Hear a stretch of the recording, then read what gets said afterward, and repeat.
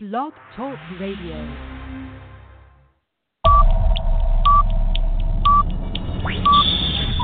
10, 9, 8, 7, 6, 5, 4, 3, 2, 1, 0.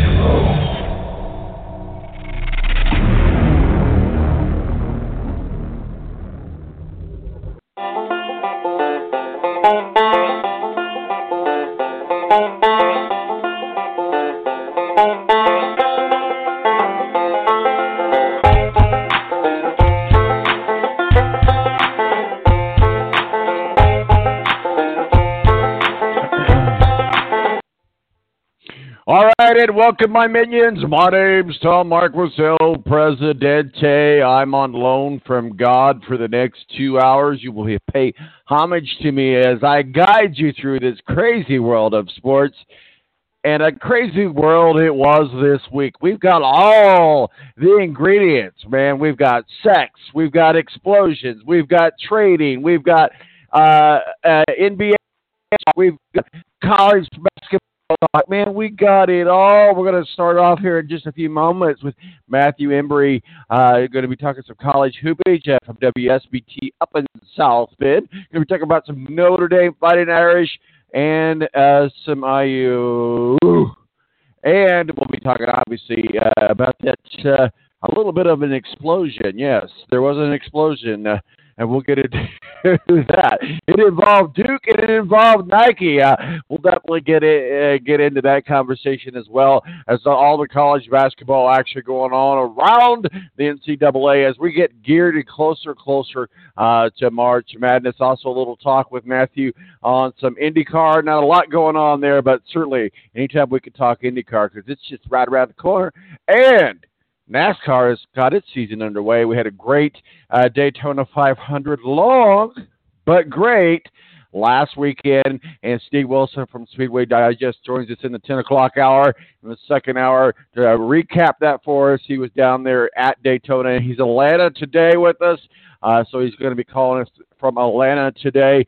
Obviously, the action is in Atlanta today, so we'll be talking about that. Both the BS Sports Show also going to join us. And he's going to talk about everything, that all the major ingredients, sex, shoe explosions, trades in the NFL, trades in the NBA, big Manny money, all of that stuff coming up right around the corner. We'll be right back. Myself and Matthew Embry, we're going to kick things off right here on the Balance Radio Network. Stand by. It's about to get good. Tonight.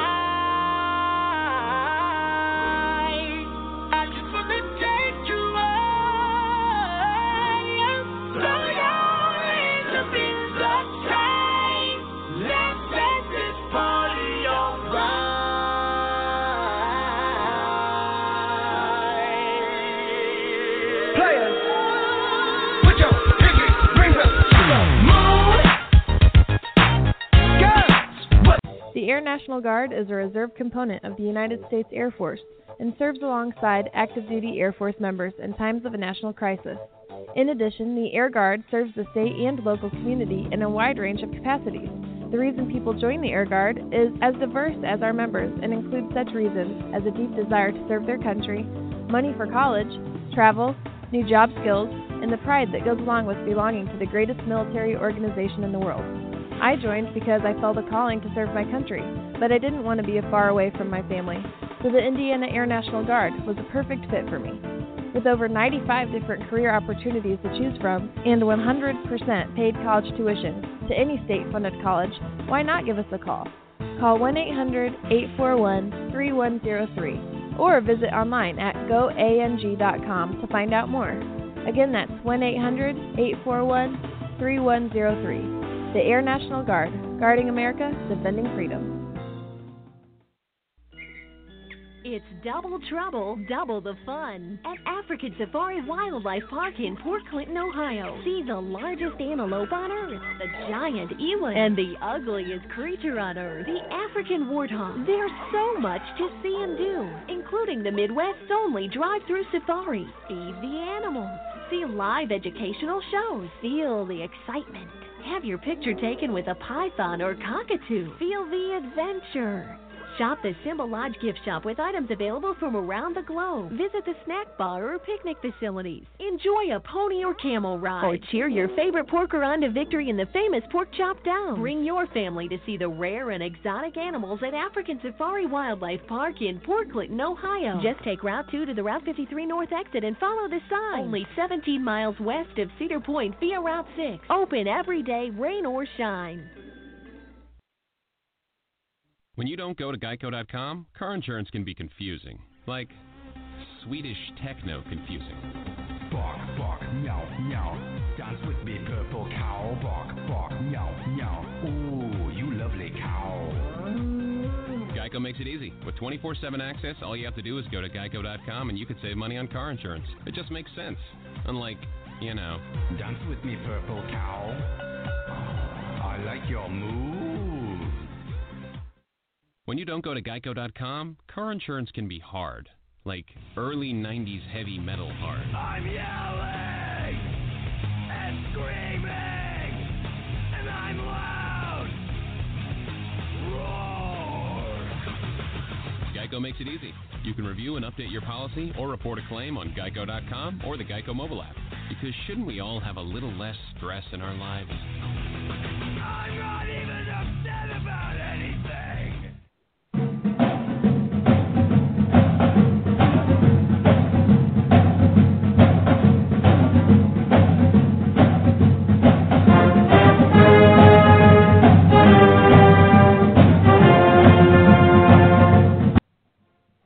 All right, welcome back to the Balance. My name's Tom Marquis, El Presidente. Time to kick things off. Joining me now is the one, the only, the great Matthew Embry, WSBT up in South Bend. Joins us to talk some college hoopage, a little bit of IndyCar. Obviously, Matthew's also our official IndyCar contributor as we get ready for IndyCar. We'll get into that here in just a moment. But we'll start out with Matthew. Matthew, I tell you what. The ACC is showing no favors to Notre Dame. Got Virginia Tech today. What say you, sir? Right now, I think Virginia Tech certainly could secure their place in the NCAA tournament with a win today. I think right now at this point, that's the main focus. I don't think Notre Dame's going to be able to pull off a spoiler move in this game at this point. And then, of course, a lot of drama for, weird reasons for this Duke-Syracuse game. Obviously, Zion Williamson's not going to play. And then, of course, the issues with Syracuse's head coach Jim Boeheim after that accident. Vehicular contact that led to a fatality. The question is, should he be coaching or not? And, of course, he's going to be coaching tonight when they're going to be at the Carrier Dome. But still a lot of people thinking that he should not be on that sideline this evening. Yeah, let's go ahead and talk about that. That's a great story that broke earlier this week. And, when you first hear things like that, you think you always, unfortunately, society has trained us to jump to the worst, that maybe he was intoxicated or something. But that certainly was not the case. It was just an unfortunate accident. Certainly after the big win Syracuse had there, on his way home, came across an accident and somebody was actually on the highway that was part of the other accident, and it was just one of those unfortunate things where Coach Boeheim hit this individual, and unfortunately this individual did pass away. Terrible, terrible, terrible accident, but we do want to make sure that everybody knows that Coach Boeheim, this was just an accident, but yeah, you're right. It would play something on your psyche. I couldn't imagine. And maybe, basketball's the escape, Matt. I mean, I don't know that he didn't do anything illegal, didn't break any laws. And this is what he knows. Is that we all kind of have our zone, and, no pun intended, but basketball will be the zone for Coach Boeheim, and that might be just exactly what he needs to kind of get past this point. Boeheim knows these accidents and situations are happening all too often now, and maybe, just a sign that maybe it's time for him to hang up the whistle and focus in on the rest of his life beyond basketball. A lot of stress-related issues he's had, a few health scares. You wonder if it's time maybe that he needs to start thinking about possibly in the next years or the next few years, possibly hang up the whistle and just go on down the road. Well, yeah, and certainly that's a discussions that we'll probably be having, and obviously that I still don't know that could be linked to the accident, but yeah, a lot of conversations around that. But I wish the best to everybody that was involved in that. In a job like this, and as crazy as things are getting with recruiting, this is a 24/7, 365 job now, and Sure, to have sure. done it for over 3 decades, that's got to take a lot out of you at some point. Yeah, absolutely. Well, Virginia Tech at Notre Dame, they're at Purcell Pavilion there in your country there, the Virginia Tech Hokies and the Notre Dame Fighter and Irish meet today for some college basketball action. Let's talk about that game. Give us the ins, the outs, and then we'll move into some of the other Homer teams, and then we'll get on into the top 25 games that we got going on today around the NCAA. The saving grace for Notre Dame, obviously Virginia Tech is struggling to score. Yes, they're holding opponents to 0.98 points per possession, but the problem is the Hokies are only scoring 1.02 for themselves.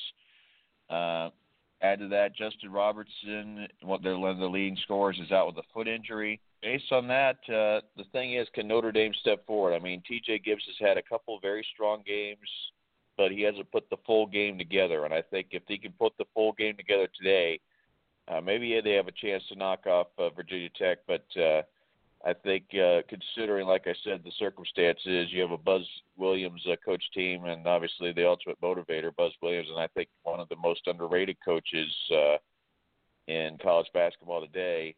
I think Virginia Tech, like I said, will find a way to win this game, but it will be close, I think, for a while. Well, we'll see what happens. Obviously, Notre Dame's not the only school in the state of Indiana. We always say Homer in Indiana because I know a lot of people may not know this, but we're located high atop the Balance Studios in the west suburbs of Indianapolis, Indiana, just about 5 miles away from the great Indianapolis Motor Speedway. You're up in South Bend, so our Homer is the state of Indiana. Obviously, I'm a big IU guy, IU alumni, go IU, go Hoosiers, but I'm very disappointed. I feel like a lot of times maybe we got exactly what we thought we were going to get in Romeo. I don't think that anybody ever really thought that he was going to be a 20-pointer a game guy. The unfortunate thing is I think a lot of fans thought that he was the savior or the messiah, if you will. It turns out that he's not. Yesterday, obviously, IU lost to Iowa. We got Wisconsin on Tuesday. And then on March 2nd, as we move into March, Indiana's got Michigan State. It's really looking disappointing to me for them to get into the tournament. And as a fan, I'm really, really not just with Romeo, but with Archie and the entire team. I know they've battled injuries, and we can find all kinds of excuses. The team that comes in and starts the year can beat Butler, can beat Louisville, can beat Marquette. Is now going in the other direction. There has to be a reason. We don't know why. Is it a coaching leadership problem? I don't know. But Archie's seat is going to start heating up if things don't start changing down in southern Indiana.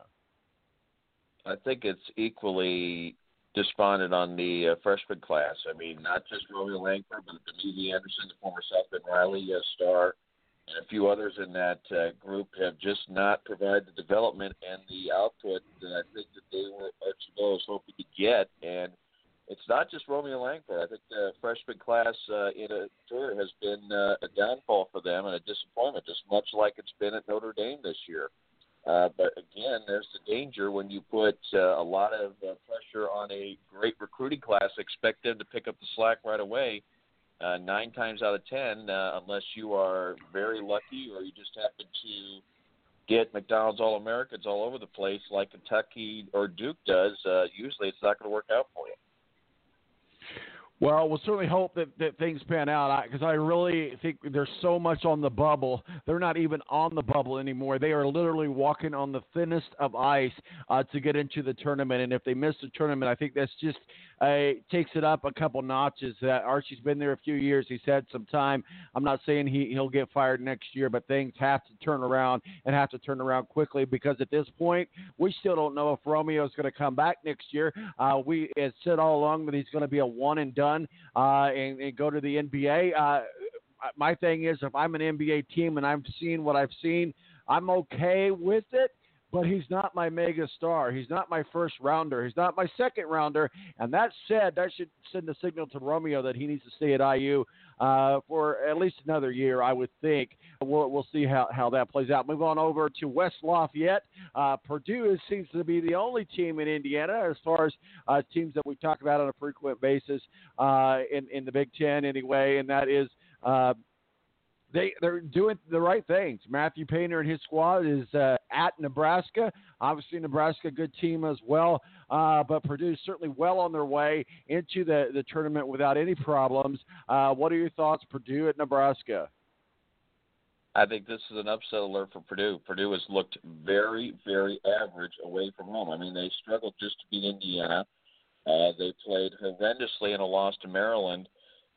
This is a team that outside of Mackey Arena looks very, very below average, and I would say, considering the NCAA tournament is not a home-and-home situation, you look at teams that are potentially teams that I would not pick in my bracket. I think Purdue is starting to look like one of those teams that I think could be viable to a first-round upset. Well, that'd be interesting to see what happens there with that. That's for sure. Let's get on to this big story that everybody's been talking about all week long, and that is, or not all week long, but the last couple of days anyway, and that is the major shoe explosion at Chapel Hill this week. I tell you what, we want to make jokes about it, but I understand that this is their livelihood. This could, but Nike stock did fail after the Duke Star certainly 33 seconds, I believe it was, that before the infamous shoe implosion as Zion Williamson breaks his shoe and was out for the game, and it looks like he might even be out for a couple games. And, what I found kind of humorous is now they're starting to kind of let these endorsements kind of trickle into the NCAA because they know it's going to happen anyway. And I was watching the press conference with Coach K, and Coach K goes, well, that's what happens now. We're this is going to be the new world, the new NCAA, and it's just something that we've got to get used to. Really, Coach K, because you've been part of that whole shoe deal behind the scenes, wink, wink, and a nod for many, many years. Everybody knows that you're not fooling anybody. But, certainly that was a big audience. Obviously, Zion Williams is going to be one of the biggest stars to come into the NBA draft since LeBron James. And certainly he is one of the most sought-after players right now in any NBA team. So Nike certainly suffered a plunge. And I hear they lost some money, not enough. I mean, they lost about $1 billion, which in theory to Nike, that's absolutely nothing at all. And they and it had some big audience members there. Obviously, number 44, Barack Obama was there. And Barack Obama, I only got to see 33 seconds of Zion Williamson. So what are your thoughts? First of all, what are your thoughts about the endorsements that are coming, that are now becoming more public that we always knew were there? And what are our thoughts when we look at about a shoe company? Now you have other players that are going to Nike and saying, hey, I got some questions here. And then you see tweets from Puma. This would never happen in Puma country. And that was kind of a fun tweet banner between Nike and Puma. And Nike tweeted back to Puma, goes, yeah, there hasn't been anything in Puma country since Lion King. So what are your thoughts on all that? Obviously, we'd love to talk about it here in the media. This is a national show, obviously. So this gets a lot of national attention, and we're not going to be any different today. Let's give it some love today, shooting the Nike shoe explosion at Chapel Rock. I don't get into shoe talk after that glued LeVar Ball shoe that came out a few years ago that was a total bust, so I don't get into that. What I will get into, though, is the fact that Duke still should have won this game. It was at Cameron Indoor. You supposedly have two other players in that freshman class that are going to go in the top 5 in the NBA draft. They should have had more than enough talent and the pull of the fans to be able to pull out the game. They should not have lost by double digits, even if it was North Carolina. I don't care. That should have been an easy win still for Duke in that ball game. And I think with that performance, they certainly look vulnerable when the NCAA tournament cuts. The question is, are they going to be able to handle that pressure I mean, they couldn't get the job done at home. Now I think it opens up a new can of worms as to when we get to the tournament, is the pressure going to get to them? And I think it could, based on this performance. Well, let's talk about the top 10, if you will, the top 25. Obviously, Duke, Gonzaga, Virginia, Kentucky, number 5, Tennessee, which we'll get into their game here in just a moment. You got Nevada. Michigan has slipped all the way down to number 7. North Carolina, Houston at number 9, and rounding off at number 10 is Michigan State. Let's go ahead and talk about Michigan State. They've obviously got a game on hand as well. Where are we at with Michigan State? What are our thoughts? I know that's kind of up there in your neck of the woods as well. Michigan State and Michigan are both kind of teams that you cover in your world. What are people talking about the Sparties? I think there's a lot of vulnerability, not just with Michigan State, but I think in all the top 10 at this point. And I mean, when especially you look at bracketology and look at the teams that are on those lower lines right now, for instance, Tom, I mean, you could have Loyola Chicago as a 15 seed. That's a scary matchup. You could have a Bucknell even as a 16, which is a scary matchup for teams. I mean, considering the vulnerability we see for some of these teams, especially away from home, like what we saw Tennessee getting blown out by Kentucky, Duke getting blown out by North Carolina, I think right now, if Duke falls flat on their face against Syracuse, I think that's more cause for concern in Duke country. So there just is not what I would say, other than maybe Kentucky, and that's still far-fetched considering their poor performance against LSU at Rupp Arena a couple weeks ago. I don't think there's really a team out there that you could say is a solid or a surefire favorite. And, of course, with the way the thing is, especially with all these powerful mid-majors out there that I think feel like they're getting no respect, even though some of them, like a Buffalo or a Wofford, could get into the 7 or the 9 line even. I think you're going to see yet another NCAA tournament where we're going to have massive upsets on the first weekend because the field is so tight. But add to that, like I said, there's no one clear team that looks like it has a sense of stability as we draw close to tournament time. And I think Michigan State's certainly one of those that, like Michigan, looks vulnerable. Well, I'll tell you one thing. That's why I always do multiple brackets, if you will. And one of my brackets is always the bracket buster because you're right. You never know what's going to happen in that the first couple of rounds, and it's always a nail biter. But yeah, I think you're right. We're on track for another. So if I were to give advice, I would make sure that you do a bracket buster bracket so that you are still in the hunt and you're not one of those guys ripping up their brackets on Friday morning. Let's go ahead. Let's move around the top 25 games going on today. And the top 25, that is number 5, Tennessee Volunteers against the LSU Tigers at LSU. Actually, this is an interesting matchup for me. I honestly think that LSU plays stronger at home than Tennessee does on the road. Tennessee is a strong number 5, but LSU is a weak number 13. Well, I think right now it's clear to me that Tennessee has to bounce back and win this ball game. Another lousy performance away from home just, I think, solidifies the fact that maybe they were overrated when they won all these games in a row, and it makes you look back at, can this team win away from Knoxville? And I think that's the big question we get to the NCAA tournament is these teams, where it's a neutral court or a road record, can they win away from their home court? And I think that ultimately when we get to tournament time, that means something. And I think it's not just Tennessee that is going to be under the gun. I think you got a potential for Virginia against Louisville, potentially. Auburn plays Kentucky today. I mean, there are several teams that I think can prove their case and make themselves look a lot better if they could steal one on the road this afternoon. Let's go on over, and this is what is a gut puncher for IU fans. We see Marquette ranked number 11, and IU beat Marquette single-handedly. I mean, just totally dominated them, and you can tell that they've taken two different forks in the road. But Marquette at Providence should have no problem today. But what are your thoughts? Again, though, that was early season for Indiana, and that was at Assembly Hall. I'd say, again, that's some of these, I think these these home game victories, I think sometimes get overvalued just a little bit. Marquette, like you said, though, they've had their opportunities to get the job done. Couldn't get it done, for instance, against Kansas. Lost to St. John's earlier this year, IU. So there are still some chinks in the armor. In fact, actually, they got swept by St. John's this year. So you look at the scenarios right now. They still got a couple chances to improve themselves. Obviously, the Providence game against a team that is definitely not going to make the tournament, but it's a game I think at Dunkin' Donuts Center they got to find a way to win.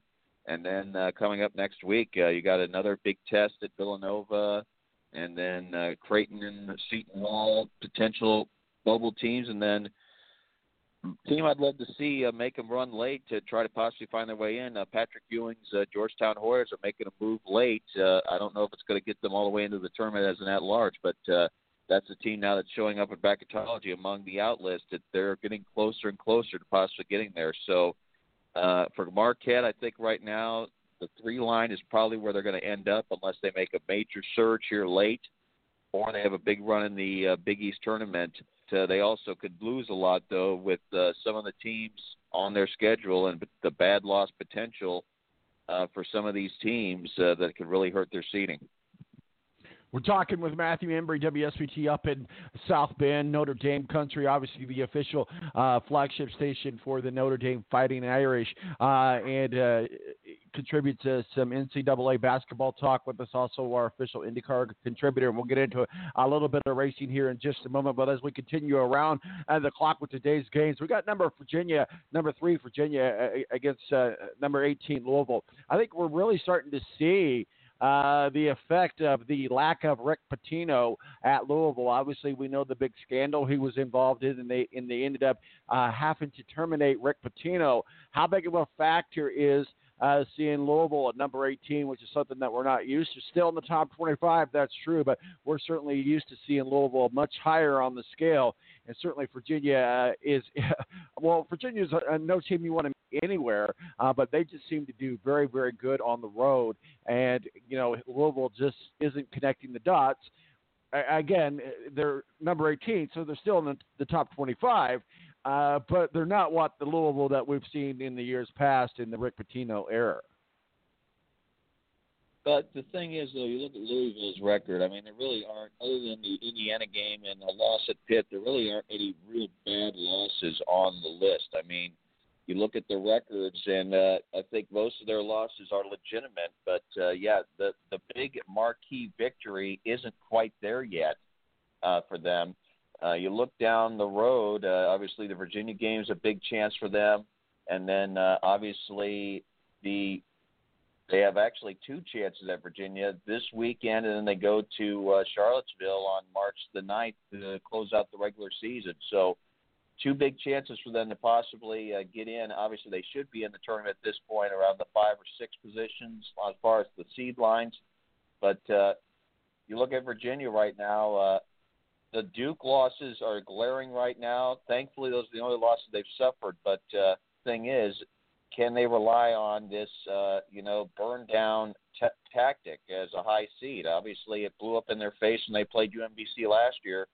And if they get into a quality opponent from one of those lower lines again, I'm not saying it's going to be back-to-back years so they lose to a 16, but you can't trust them anymore as to say that this is a solid team until they prove otherwise. I mean, they have the talent in Kyle Guy, Ty Jerome, Jack Salt, etc., but can they put it all together when it gets to tournament time? And I think that's something that the UMBC loss, even though it's 11 months ago, it still glares in the face because the performance there just totally stands out compared to what we normally see from a team like UVA. We move on down south, if you will, to the SEC. Big cat fight at the Rupp today. Two rival teams. Obviously, Kentucky ranked number 4 and should easily handle Auburn. But let's face it, this is a rival. This is a big cat fight indeed. on paper, it looks like, oh, yeah, okay, the Wildcats got the Tigers on this one. But I'm going to tell you one thing. This is one rival. When they meet, it really, you just throw the record books out the window and let's go do some battle. Cat fight at the Rep today. What are your thoughts, sir? I think Auburn could be easily a top 16 seed. This has been a season of missed opportunities for Bruce Pearl and company. Look at the games that they could have. If they had played better, I think they lost by 7 to North Carolina State. The only real blowout loss they've suffered was against Ole Miss when they lost by 15, but they lost by 2 points to Kentucky. They lost by 3 points to South Carolina. They lost by 8 to Mississippi State. They lost by 5 to LSU and 5 to Ole Miss in the second game. So they got swept by Ole Miss. I think if they have the talent to win games, it's just the sealing the deal has been a big problem for them during the season, and that's why they are a mid-pack seed instead of a high seed where they should have been and what the record says they should have been at the start of the year. Let's talk a little bit about TCU today down in Fort Worth. Obviously, I don't know if we'd call it a big game, but we pay more attention to TCU in the football world than we do in the basketball world. But certainly they've got the Cyclones coming in. Number 19 Iowa State taking on the TCU. What say you on that game, sir? TCU certainly is on the bubble right now. I think they need the marquee win, and thankfully they got 3 chances before the Big 12 tournament to get a marquee win. If you include ISU, the Cyclones is one possibility. They have a home game against Texas Tech. They have a home game against Kansas State, and they have road trips against WVU and Texas. So those are all quad one games as far as I'm concerned, and a chance to really get themselves in a more secure position in terms of the bubble. They have had their moments this season, but also like we said, they have had missed opportunities. They have lost 3 games in a row, and they have lost 5 of their last 7. That's not how you want to enter, the NCAA tournament as a bubble team, including a 24-point loss to Baylor, a 20-point loss to Texas Tech.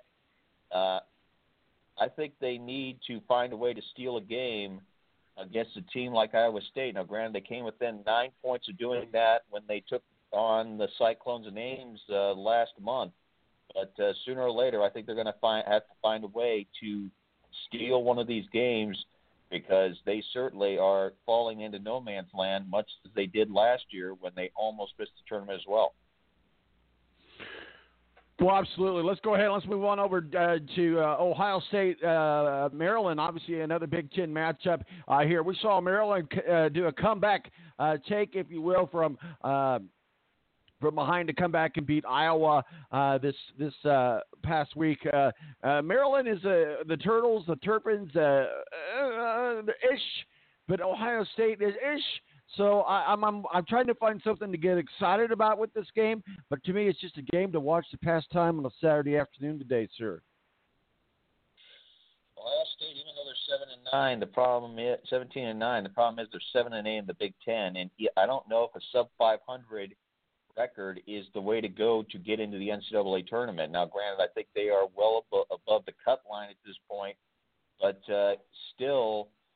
They are trending in the wrong direction, and certainly a great chance this weekend for them to go to College Park and take a quality win away from a Maryland team that I think is peaking and is trending upward as opposed to the strategy and the route that most Big Ten teams are taking, it seems like, over the last few weeks. Well, I'll tell you what, let's go ahead and talk about the University of North Carolina Tar Heels, Florida State Seminoles today to kick off the afternoon games, that is. Florida State going into North Carolina. We talked a little bit about North Carolina and Duke earlier. Duke is a number 8 team. That is true. But I certainly think that this is a game that Florida State can win on the road if they go in and just play some good, solid basketball against the Tar Heels. And I'm predicting Florida State to pull out the win in this game. I think the letdown is there. And add to that, I still am not convinced North Carolina is a top 8 seed yet, even though, yes, they're ranked top 8 in the AP poll. Of course, that has no inkling on where their actual seeding is. I think at best they are a 3 seed, if not a 4. Florida State, I think still some question marks with them right now as far as consistency goes. But obviously a golden opportunity for Florida State to really ink their claim as being a team that could be a second weekend team, if not further, when we get to the NCAA tournament in a few weeks. We also got Oklahoma State at Kansas State. Again, this is one of those games that should be just a box checker for Kansas State as they get ready to move on into March. Certainly, we get more excited about Oklahoma State in football than we do basketball. But what are your thoughts about the matchup, Oklahoma State at Kansas State? Well, Oklahoma State's been a spoiler the last few weeks. They've ruined, really hurts a couple teams that are on the cut line for the Big 12 as far as making the NCAAs. Kansas State, though, I think has enough in their corner to be able to find a way to get into the winner's circle today. It would put them at 21-9, and I would say very solidly in the NCAA tournament. I think it should be in status on Palm's site and on ESPN site. Victory here, and with the strength of the Big 12 right now, that should put them in lock status looking into next week. We got South Florida at number 9, Houston. Again, a box checker for Houston, but what are your thoughts? Again, Houston, question is just how strong is the American Athletic Conference? Because I think there's a lot of teams that are having down years, obviously most notably Wichita State, who is going to miss the tournament for the first time in several years. And obviously question marks whether or not a team like a Cincinnati or a team like a UCF deserves to be in the field as well. So I think right now the question with Houston is, just like last year when they were an early exit victim from the NCAA tournaments, is just how good are the teams they are beating in the American Athletic Conference. And I think that is still a big question mark, especially compared to last year when I think there were some teams in there that were more competitive than the current state of the conference this year. I mean, it's not necessarily down to the level where the Pac-12, where they are brutally on the verge of possibly only having one team in, but it's not as strong as, say, a Big East, an SEC, or a Big Ten, or an ACC at this point either. We talked about Coach Boeheim earlier in Syracuse. Sad story there, and what happened with that. And certainly our thoughts and prayers go to Coach Boeheim as he coaches at home. And I think maybe this is just the element that he needs to be in to kind of help him through this. But you're Duke. You're coming in, and you know what has happened with Coach Boeheim. I'm sure Coach K has reached out on a personal level. I don't know this, but I'm just assuming that Coach K has reached out to Coach Boeheim on a personal level and tried to give him some encouragement. But you're also a competitor. You're also ranked number 1. You also suffered a loss this week that you should have won. How do I say this sensitively? Do you know what's going on with Syracuse, Coach Boeheim at home? Lots of energy, want to win for Coach Boeheim, a lot of stuff on that end. But do you, as you formulate a plan, do you know in the back of your mind that this is going on? Do you use this as a competitive advantage or not? I think it's hard to fathom what the situation is with Syracuse and what they will play. Will they play hard for their coach or not? And then obviously Duke, without Zion Williamson, how hard they will push.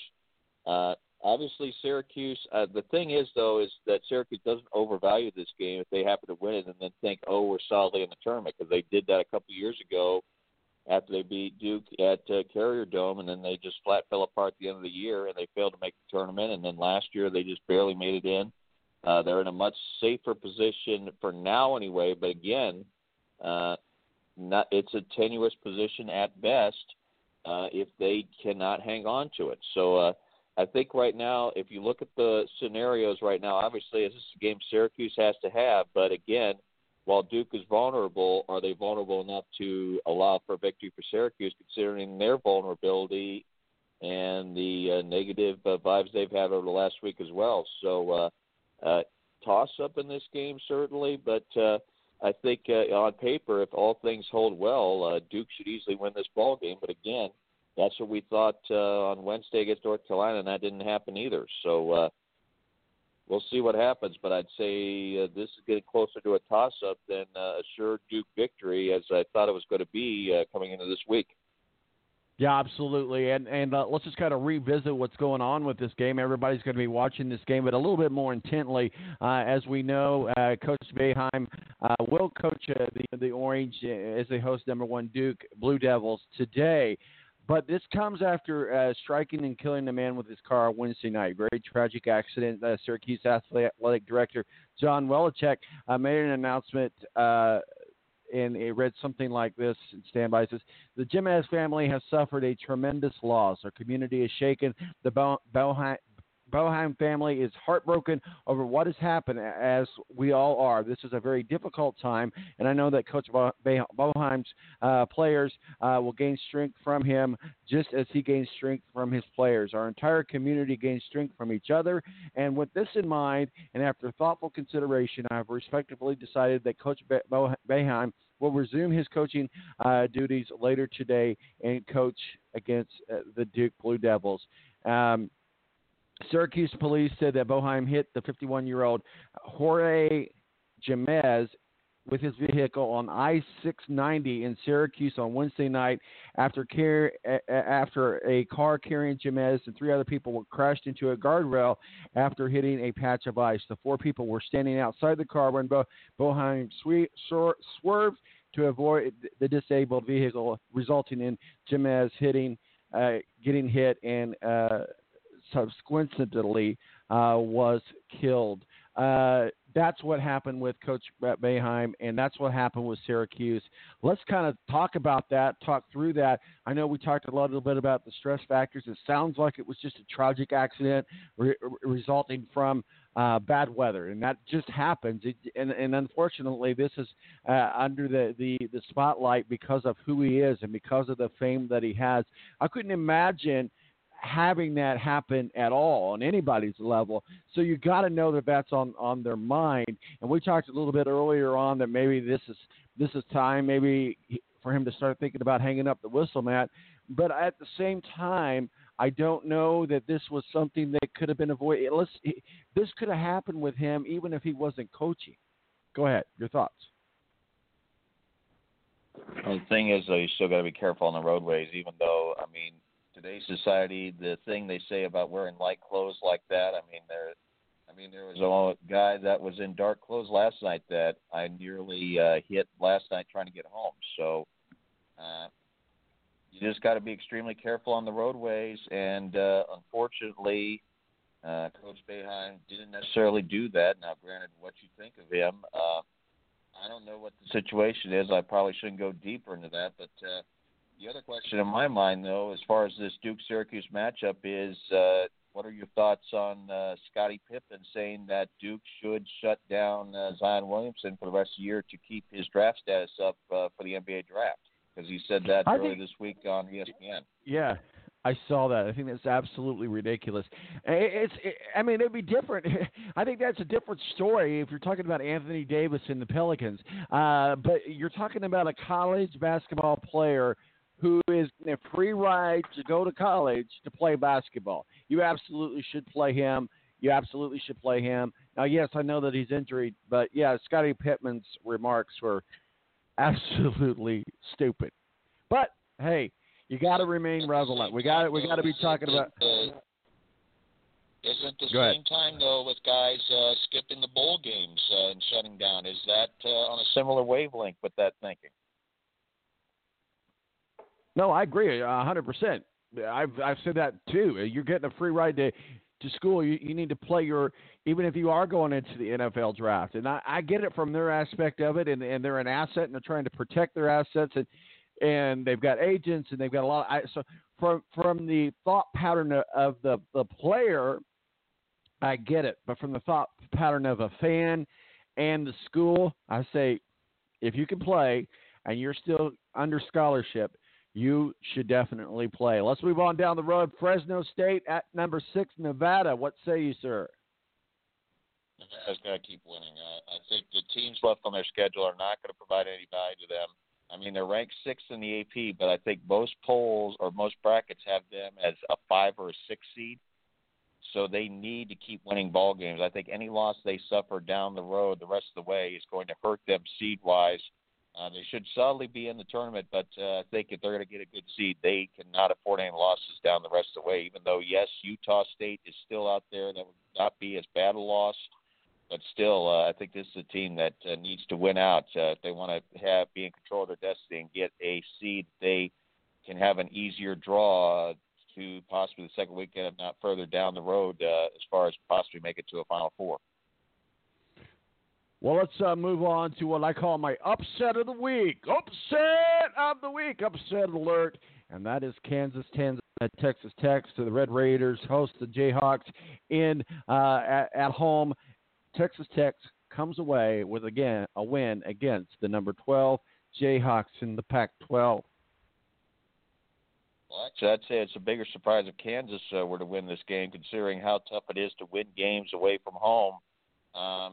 Kansas certainly looks vulnerable. The fact that they are struggling to win the Big 12 and conference they've dominated for the last several years, I think is a concern from that standpoint.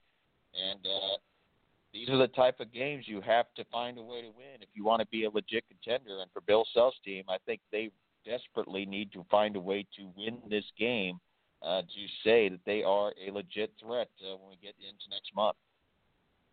Well, absolutely, and we are getting closer and closer to March Madness, and I tell you what, that's one of the best times of the year, one of the best 2 weeks of the year. Absolutely, Big Ten, another Big Ten matchup tonight. Wisconsin, number 22, Wisconsin against Northwestern Wildcats. What are your thoughts on that game? Seeing what's happened to Northwestern, they made the NCAA tournament 2 years ago. Unfortunately, Chris Collins has been unable to keep the momentum going. I think the renovation of Welsh Ryan Arena and them having to make the big commute to Allstate Arena further down, about 20, 25 minutes away from campus, I think really hurt them in the long run. Granted, their stadium, Welsh Ryan's back up and going, but I think that threw a wrench into things, and they haven't been able to cover from it, and now they're back to where they were. Wisconsin certainly cannot afford to lose this game. Granted, I think they're solidly in the tournament, but as far as positioning-wise, this is a bad loss they cannot afford to have. They have to leave Evanston tonight with a victory. Late game tonight, BYU against number 2 Gonzaga, 10 o'clock Eastern time. Certainly this seems like a botch Bulldogs, but what are your thoughts? You look at, for BYU, I think a lot of people are saying watch. Gonzaga, I think right now, should be able to find a way to win. The question is, though, you look at the West Coast Conference teams that San Francisco, St. Mary's, can they have enough left in there to make a jump? And you talk about the bottom in the mid-majors non-power conference team. The last 7 years of the NCAA tournament, only 3 or less each of those years has gotten an at-large bid into the field of 68. This year, we could double that, if not just a little bit more, with teams like Buffalo standing out there, Wofford out there, Utah State, San Diego State, UC. Well, not technical UCF, but you look at Temple, you look at Belmont, Lipscomb, several teams. But the question is, though, will they get the nod over the power conference teams along that cut line, as opposed to what has happened the last few years when it seems like the power conference teams have gotten the benefit of the doubt against these mid-majors? Let's, before we go on into some IndyCar talk, while we still got you here, we're talking with Matthew Embry, WSBT, up in South Bend, which is closer to Michigan than it is Indiana in a lot of ways. So certainly you have some crossover coverage, and Michigan is certainly one of the teams that you cover quite thoroughly. And, of course, number 10, Michigan State tomorrow at home against the Wolverines. Big matchup, Big Ten matchup, big matchup for both teams. We look at Michigan, man, they were number 1. They were almost undefeated there for a while. Almost undefeated. That's like saying you're either pregnant or you're not. But Michigan, I don't know that they've fallen. I'm not really saying that is the end of the world. But I think that Michigan State has a better momentum coming into this game than Michigan does, even though they are at home. What are your thoughts? Well, obviously the loss to Iowa and the loss to Tennessee and certainly is not that great flag. Can barely hear you, Matt. You're going to have to speak up or something's going on here. Conference tournament, so you there look you at go. that scenario. I'd say right now this is a vulnerable game for Michigan, considering those two bad losses on their record. Now, granted, I think Iowa has enough to get into the tournament, but the loss to Penn State, a team that I certainly is not going to get in, is a red flag. And then also another road loss to Wisconsin is out there. And then, yes, granted, those are the three losses they've suffered all year, but I'd say those three losses, none of them look all that particular where you'd say that's an okay loss. Those are, at least two of those three, I'd say, are not so good-looking losses at this point. Well, let's move into some racing talk. Matthew Embry is also our official IndyCar contributor. We hang out at the track here. We're getting closer and closer to the Indy 500. Love seeing this is May, Indy commercials on television. That tells me we're getting closer and closer. Obviously, still some time. But, hey, we're getting closer to starting of the IndyCar season. But before we do that, let's talk a little bit. We're going to get in more detail about this in the next hour with Steve Wilson from Speedway Digest. But what a great NASCAR Daytona 500. Long but good. And I remember I was texting with Steve. I said, and we still haven't seen the big one. Well, and then that's about when it happened, which was at the end of the race. And great win for Denny Hamlin, and certainly great win for Joe Gibbs Racing. And what I thought was really touching or historical, or however you want to talk about it, and certainly we know that Joe Gibbs Jr. Lost his life to a cancer or disease that he had he'd been fighting for a while, but certainly one of the executives in Joe Gibbs Racing lost him a month or so ago. They honored number 11 lap to Joe Gibbs Jr., and that was a very emotional moment for Joe Gibbs. But then for number 11, Denny Hamlin, to win the race, this was a huge emotional, impactful win for Joe Gibbs Racing. But overall, what are your thoughts about the and Denny Hamlin's win? The crashes late, I'd say right now, are discouraging. The fact that if it's going to come down to a wreckfest, every restrictor plate race we get to, I don't think that sends the right message. Add to that also an opportunity loss for Kyle Busch. It's just like Mike Joyce said on the broadcast. He is becoming more and more like the Dale Earnhardt of this area. I mean, he's won so many races, but he can't win the Daytona 500. Now he's 0 for 13 in his career. Of course, remember, it took 20 tries for Earnhardt to finally win it. Could we dare be saying that for Kyle Busch in the next year or two down the road? Obviously a big win for Hamlin, but the question is, after going winless last year, is he ready to make a bounce back to being a contender for the championship? And I'd say that's still a far-fetched reality unless he can start proving that he is capable of winning at places more than just the restrictor plate tracks, where it seems like that is his ultimate advantage at this point. Short tracks, intermediates, and road courses, I think there are still a lot to be desired if you're looking for Denny Hamlin. Well, let's get into some IndyCar talk. As I mentioned, Matthew's also our official IndyCar contributor. Not a lot of headline-breaking news, if you will, but we certainly want to talk a little bit about some of the stories that are happening in and around. So let's talk a little bit about McLaren trying to replicate the 2017 Indy 500 experience for Alonso. Alonso's coming back, as we know. Not as big as the news as it was in 2017, but he is coming back. What are your thoughts? Well, I think right now the fact they're doing it on their own and under their own banner, I think is going to be risky at best. The thing, though, that may save them is the thoughts of possibly as big as a 38-car entry list. I don't think that's going to happen right now. We're looking around 35 at best, just like it was last year. So that saving grace may save them in terms of qualifying, but if that's going to be a good performance on race day, considering they don't have a major partner like they did with Andretti Autosport a couple of years ago, I think it's going to be a learning curve potentially for them. I don't expect them to be a contender for victory. I mean, they'll make a few noises here along the way and down the road, but I don't know if they're trying to do it all under their same banner. If this is the year to expect them to get make a major challenge for the victory. What happens to the world? How much would the world shake and the world end as we know it if Alonso comes and wins the Indianapolis 500? Again, I'd say that's a long shot. I'd say it's a 99-1. If they had another partner in this that was competitive, like, say, Penske provided them some support or Ed Carpenter would provide them some support, I'd say they have a much better shot at this.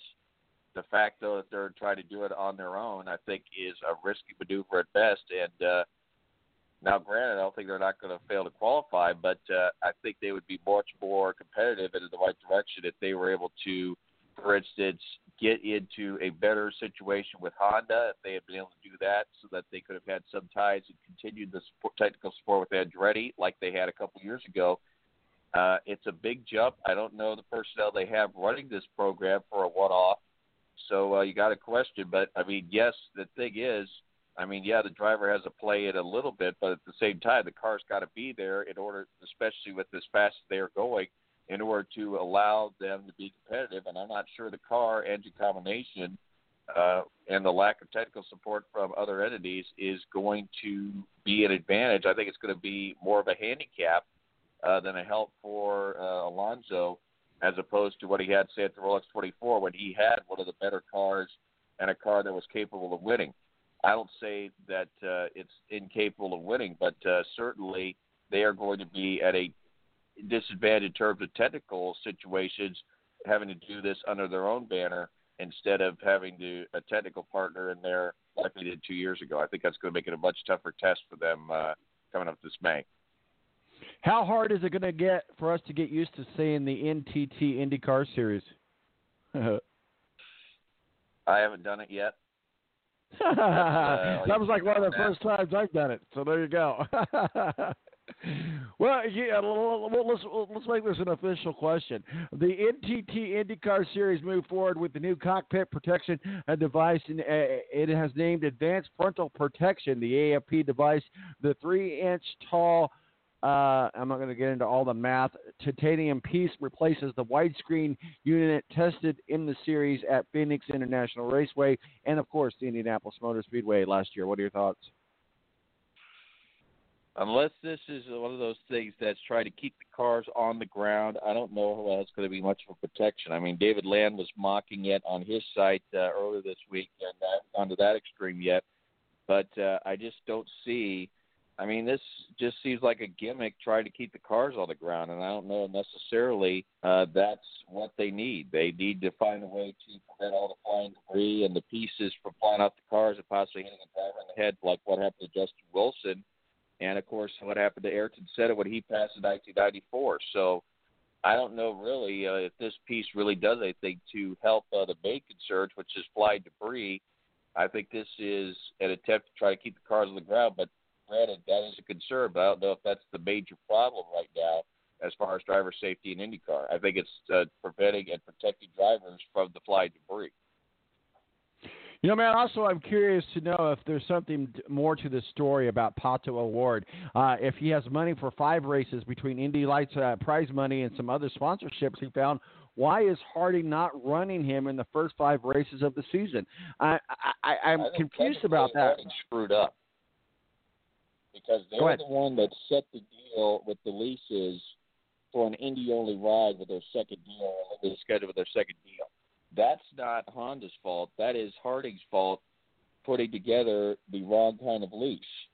Now, granted, they can change that down the road, but I think the situation with Chevrolet is one of those is a full season lease, and then they only had the money together for a partial lease for the second car, and ultimately I think that knocked Pato O'Ward out. So while O'Ward was limited on funds on his end, I think Harding Steinbrenner, like I said last week, really made a poor decision by announcing 2 drivers for 2019 when the deals really weren't secure at that point to be to the point where you would make a confirmation like that. Follow-up question on that. I'm wondering what the rules are around the Indy Light Scholarship Funds. You would think that they do have to be used in IndyCar, but maybe could Pato O'Ward take that cash to another series? they have to be used for IndyCar. He's guaranteed at least 3 races with someone. The question is, like I said last week, though, is at this late a date, who is going to step up and help him? And, again, the options are limited. I mean, I think, unfortunately, either he's going to take an Indy only ride with someone, one of the power teams, or if he tries for more races, I think the only option at this point is a team that needs money, and that is Juncos Racing. I mean, for now, they only have one confirmation. That's the Circuit of America round with Kyle Kaiser. If he's looking for opportunity right now, Juncos may be as good as it's going to get at this point. Dragon Speed prepping for IndyCar. A thing for Pato O'Ward to be bitter. I think he has the right to be bitter with Hardigan Steinberg because they really made him look bad and they made the team look bad by making a confirmation when they did not have all the deal pieces together. And I think that really was a disservice not only to the team but also to Pato O'Ward and his potential future by handling this situation the wrong way. So I think the management-wise, they really hurt themselves. They hurt Pato by doing it the way they did it. Let's talk a little bit about Elton Julian's Dragon Speed team. Obviously, is making steady progress assembling the brand new Delora DW12 chassis for a planned debut at the IndyCar season's opener in St. Petersburg. Although they did miss here we go again, trying to use that new name, the NTT IndyCar Series Spring Training. What are your thoughts? They're going to have a shakedown run at Sebring, and then they're going to be the same week getting ready for St. Pete, and I think that's just too much to ask for. I mean, granted, Elton Julian's team is one of the best prepared and best presented teams in ELMS competition, the European Le Mans Series, and when they make appearances in IMSA and the 24 Hours of Le Mans. But you can't just jump out of the plane and try to put the parachute together before you smash on the ground. And I think essentially that's what they're trying to do here with this entry. Now, granted, I think Ben Hadley is a better driver than people give credit for, but this is a new territory, and I think if there's a team that is looking for or hoping for low car counts, looking to the Indianapolis 500, Dragon Speed will be one of those to ensure their place in the field. Well, we're going to have to wrap it up and put a bow on it with that because we got to get into some NASCAR talk, and I know you got to go as well. Steve Wilson from Speedway Digest joins us here in the second hour. He's calling us from Atlanta and certainly going to give us a recap from Daytona, and we're going to talk about this week's Atlanta race. Matthew, where can people find you working your masterpieces, sir? MATTEMBURY, and obviously at the same time I've also been, if you see my tweets, I've also been pretty adamant about the situation involving Bob Kraft. I think right now this harbors to the levels of Mark Schott and to Donald Sterling, and I think NFL needs to make the right decision here as far as punishment for a very foolish and a very poor decision on the part of an owner who is very much in the limelight as far as the success of the Patriots. I think they need to move quick here. Otherwise, this could stain badly, not just for the Patriots, but the entire NFL. And considering how many foot-in-the-mouth incidents the NFL has had in the last few years, they really need to do this the right way because they cannot afford another blow-up. Well, we're certainly going to get into that at the bottom of the show here. Matthew, we appreciate you joining us, and we're going to get with you again soon. You have yourself a good weekend, sir, and we'll talk with you again next week, sir. Anytime, Tom. All right. Matthew Embry, WSBT up to South Bend, official Notre Dame country there. Of course, they are the official Notre Dame basketball flagship station, talking some college basketball with us. Also, Matthew is our official IndyCar contributor. But standing by in the Balance Green Room is Steve Wilson, editor-in-chief, Speedway Digest, and our official NASCAR contributor. A lot to talk about NASCAR. Daytona 500 last week. Big win for Denny Hamilton. And a lot of action on the track in Atlanta, which is where Steve Wilson is standing by to talk with us about this weekend. My name is Tom Marquis, El Presidente, Balance Radio Network. We'll be right back.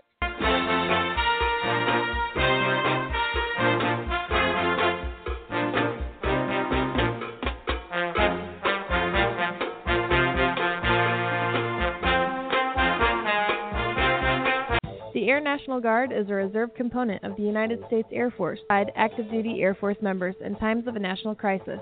In addition, the Air Guard serves the state and local community in a wide range of capacities. The reason people join the Air Guard is as diverse as our members and includes such reasons as a deep desire to serve their country, money for college, travel, new job skills, and the pride that goes along with belonging to the greatest military organization in the world. I joined because I felt a calling to serve my country, but I didn't want to be far away from my family, so the Indiana Air National Guard was a perfect fit for me. With over 95 different career opportunities to choose from and 100% paid college tuition to any state-funded college, why not give us a call? Call 1-800-841-3103 or visit online at goang.com to find out more. Again, that's 1-800-841-3103. The Air National Guard, guarding America, defending freedom. When you don't go to Geico.com, car insurance can be confusing. Like Swedish techno confusing. Bark, bark, meow, meow. Dance with me, purple cow. Bark, bark, meow, meow. Ooh, you lovely cow. Geico makes it easy. With 24/7 access, all you have to do is go to Geico.com and you could save money on car insurance. It just makes sense. Unlike, Dance with me, purple cow. I like your moves. When you don't go to Geico.com, car insurance can be hard. Like early 90s heavy metal hard. I'm yelling and screaming and I'm loud. Roar. Geico makes it easy. You can review and update your policy or report a claim on Geico.com or the Geico mobile app. Because shouldn't we all have a little less stress in our lives? I'm not even upset about anything.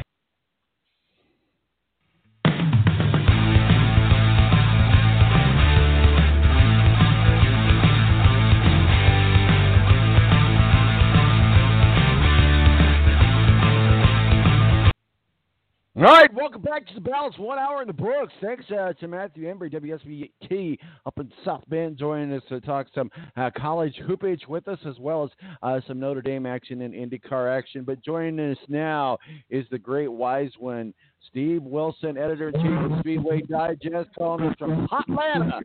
How are you, sir? Well, it's raining here right now, and they've already canceled Xfinity Series qualifying, so I'm hoping that we can actually get the trucks qualified here in a short amount of time, but I don't know. It's rainy and it's foggy, so I'm not putting too much stock into getting this qualifying thing done today. You mean you don't have the Daytona weather? You got spoiled with Daytona, didn't you? Well, yesterday was really nice. I mean, it was 80s during the day. It got hot at one point and then dropped off about 30, 35 degrees into the 50s. So last night, around Monster Energy qualifying time. But yeah, I've been spoiled over the last 8 or 9 days of having 80-plus degrees. Well, absolutely, and I tell you what a great race it was. We'll get into the 2019 Codes of Honor Quick Trip 500 here in just a moment. But I do want to get a recap from last week's Daytona 500. It was long. It took almost all day long to run the race, but they finally got it in, and we got to see the big one at the very end of the race there. What are your thoughts? I think, for all the criticism that had been leveled over the preceding days, both within the dual races and practice and the clash, and we just weren't seeing large packs racing. We saw very few drivers going down to the bottom line. Mostly everybody was staying to the top side. I mean, that really didn't even happen during the Daytona 500. There was a lot of side-by-side, 2 and 3 wide racing throughout the entire field, especially with these large packs of racing that we've been accustomed to in the past. Ford worked together. That wasn't abnormal or unusual. This is something that they've worked on for the last couple of years. And it was interesting that Toyota and Hendrick Motorsports, JGR, and some others tried to gang up against the Ford crew of drivers who had been putting on a show pretty much throughout the entire week, even with the new Mustangs. So it was a much better event than I think a lot of people were leveling criticisms against, and or thinking that they would see in the Daytona 500. And at the end of the day, Denny Hamlin from the state of Virginia came home with his second victory in the Daytona 500. talking with Steve Wilson, Speedway Digest. And Steve, I don't know if you've got your radio on and you're listening and talking at the same time, but we're getting some feedback here when I talk, but I don't know where that's coming from. So hopefully you can hear me just fine. I'm not sure what's causing that. But, Joe Gibbs Racing, what a big win that was for them. Emotionally, the loss of his son, the tribute lap 11, and then to turn around and have number 11, Denny Hamlin, win the race. Talk to us a little bit about that emotional journey for Joe Gibbs Racing. I don't think you could have really scripted a better story about getting into that weekend, especially in the light of JD dying and passing away just, weeks prior with the neurological disease. And the number 11 was something that JD himself used throughout his career in sports. I think for the whole team in general, it was a needed boost. It wasn't just a needed boost to JGR, but it was a needed boost to Denny Hamlin, who went winless in 2018. Could he still be the odd man out? Potentially it could happen at JGR, but I think this kind of solidifies his position over there coming into 2019 and kicking it off with a win, especially with just the lackluster season that he had in the previous year.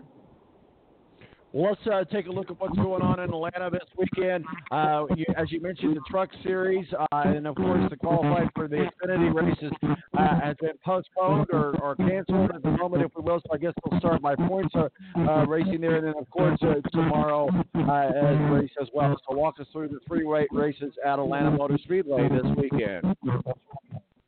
Right now, there's just a lot of unknowns. Yesterday, we had some breakout sessions with probably, I'd say, a good 9 to 10, maybe 12 drivers coming into the media center talking about the new package that they're going to use with the tapered spacers, the reduction in horsepower from about 750 to 550 or so horsepower.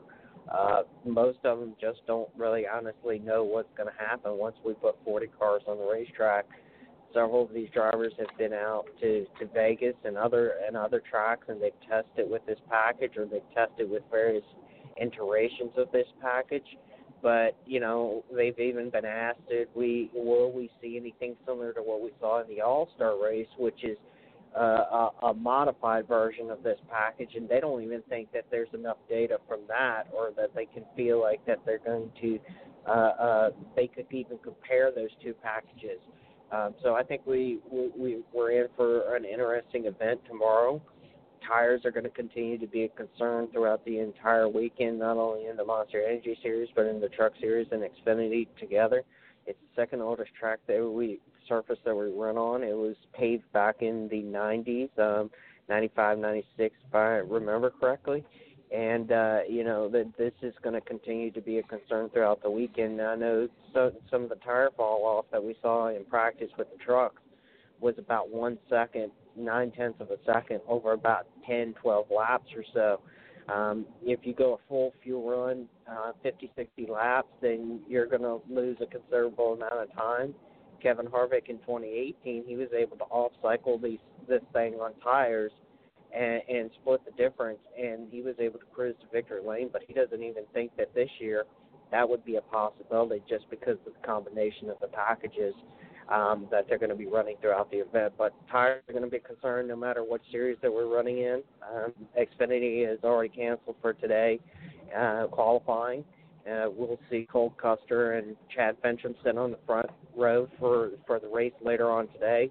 And Truck Series qualifying coming up in the next 30, 35 minutes. But with the misting rain and the low-hanging fog around here, potential that this thing is going to also be canceled and set up by points for later on today's doubleheader. Well, we'll certainly see what happens. We talk about Atlanta and the new rule package. NASCAR rolled into Atlanta. Motor Speedway ready to begin its new era of racing that is shrouded in unknowns. First of all, what we want to know, will it be race year? That's the point. I think that's what NASCAR is attempting to generate more side-by-side racing and more quality passing, not only just in the front, but throughout the entire field in general. Again, these these drivers have continued to say throughout the weekend that they've only been in very small packs. They've been out there running 1 and 2, maybe 6 or 10 cars at the time. They haven't put full 40 cars on the field and run them side by side. Even in the testing, they were limited to a half a dozen or so cars. So there is that great unknown. Drivers are saying that the control of the cars is different already, even running by themselves. So I think it could be interesting once we see 40 cars tomorrow afternoon on the field rolling off. So just a lot of unknowns right now. I think we heard we're not sure. We're still learning. We're trying to figure this out, and there's not enough data to work through some of their questions. That it's just a lot of unknowns, and until they can get, like they've said, a couple of weeks in, by the time hopefully they get to Auto Club Speedway or beyond there, then maybe they can start being able to come up with some answers and generating enough data to start making some changes to the cars. Well, the competition package for 2019 was not used in last week's season opening in Daytona 500, but a version of it will debut Sunday in Atlanta's. But the thing about it is it's an abrasive 1.54-mile quad oval.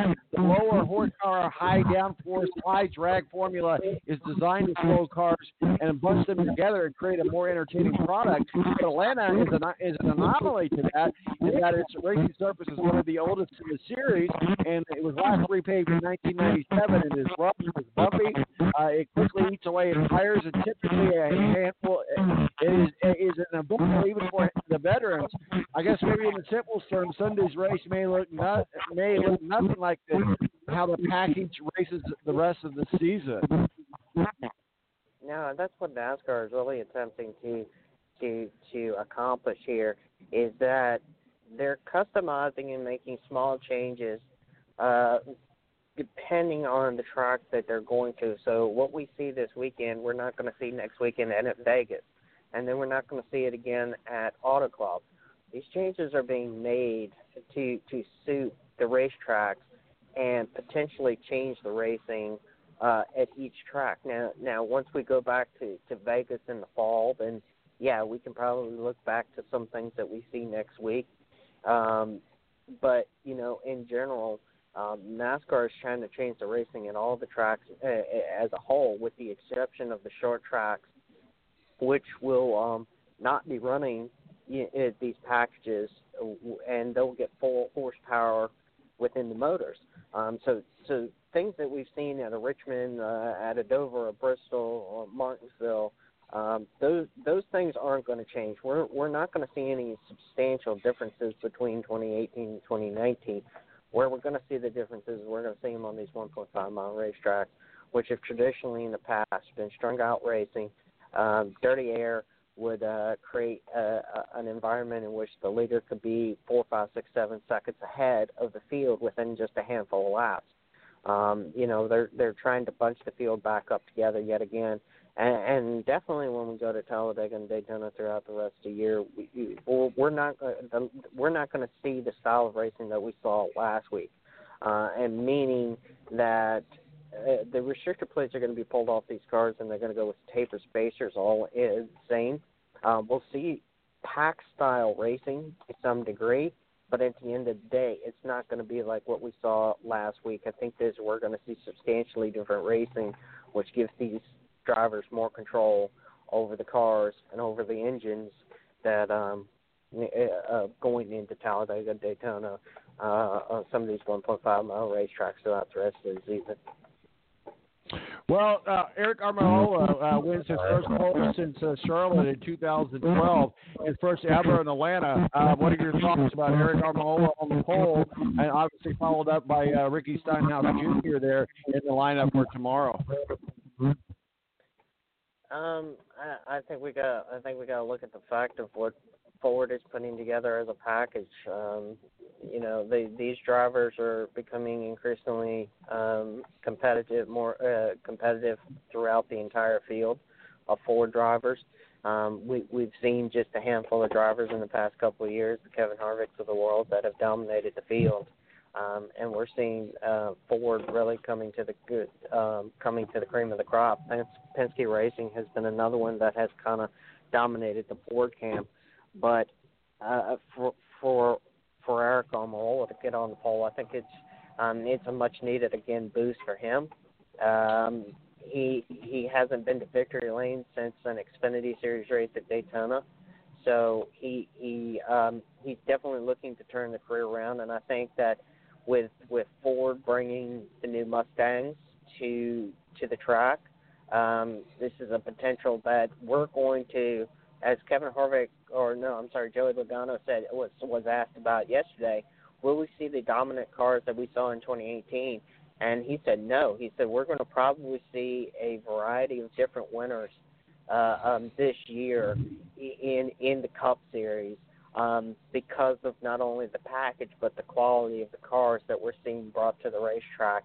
And that's true that Ford has just totally rebuilt their cars, their chassis from the ground up for 2019 with this new Mustang package.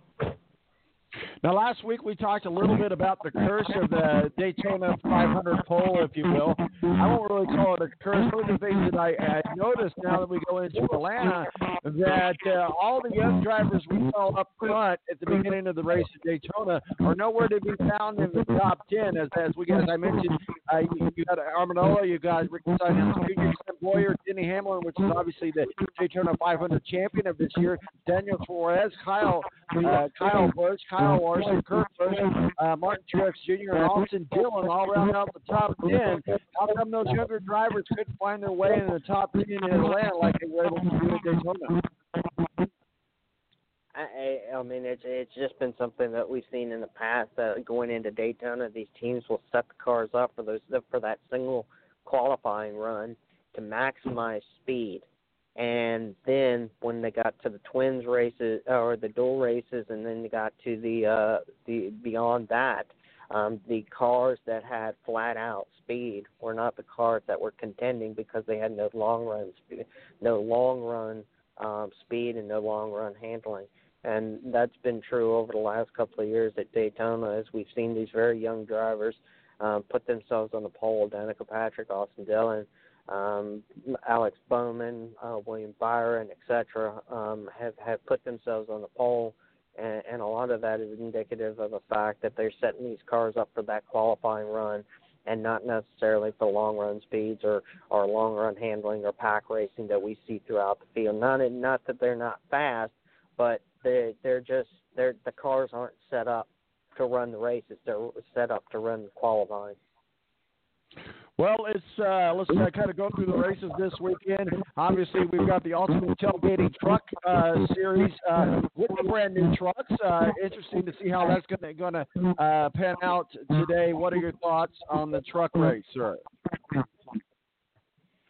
I think it'll be just. Last week, it was a fairly exciting race, even though that we had a majority of the field that was wrecked out in that, and only about 6, 7, 8 drivers left really running at the end of the race.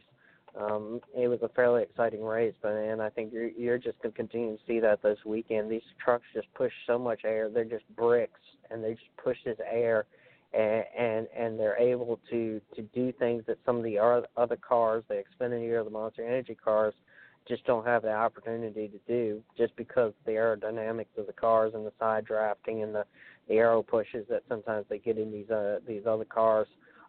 They produce some of the best racing that I think we see on the circuit as a whole, and no matter where they go, they don't seem to need the tweaks or the aero effects to produce good racing. We just see good racing in general out of that series, and we'll just continue to see that again this weekend. We'll see a lot of side-by-side. Sure, we're going to see some runoffs in 2 or 3 seconds, but overall, these trucks are going to put on a good show later on today. We've got lights here at Atlanta. They've already got the lights turned on here. If we don't get this thing running after lunchtime, hopefully we can get this thing running later on tonight. Well, certainly you've got the Xfinity race that comes up first. As you mentioned, you're dealing with some weather elements. Hopefully you're able to get everything in. But let's assume that everything runs on schedule. You got the Riani 250 in the Xfinity Series. Talk to us about that race. Well, just coming up right now, it's actually funny that we're talking about this. The Truck Series has just canceled qualifying for later on today. So just throwing that out there real quick.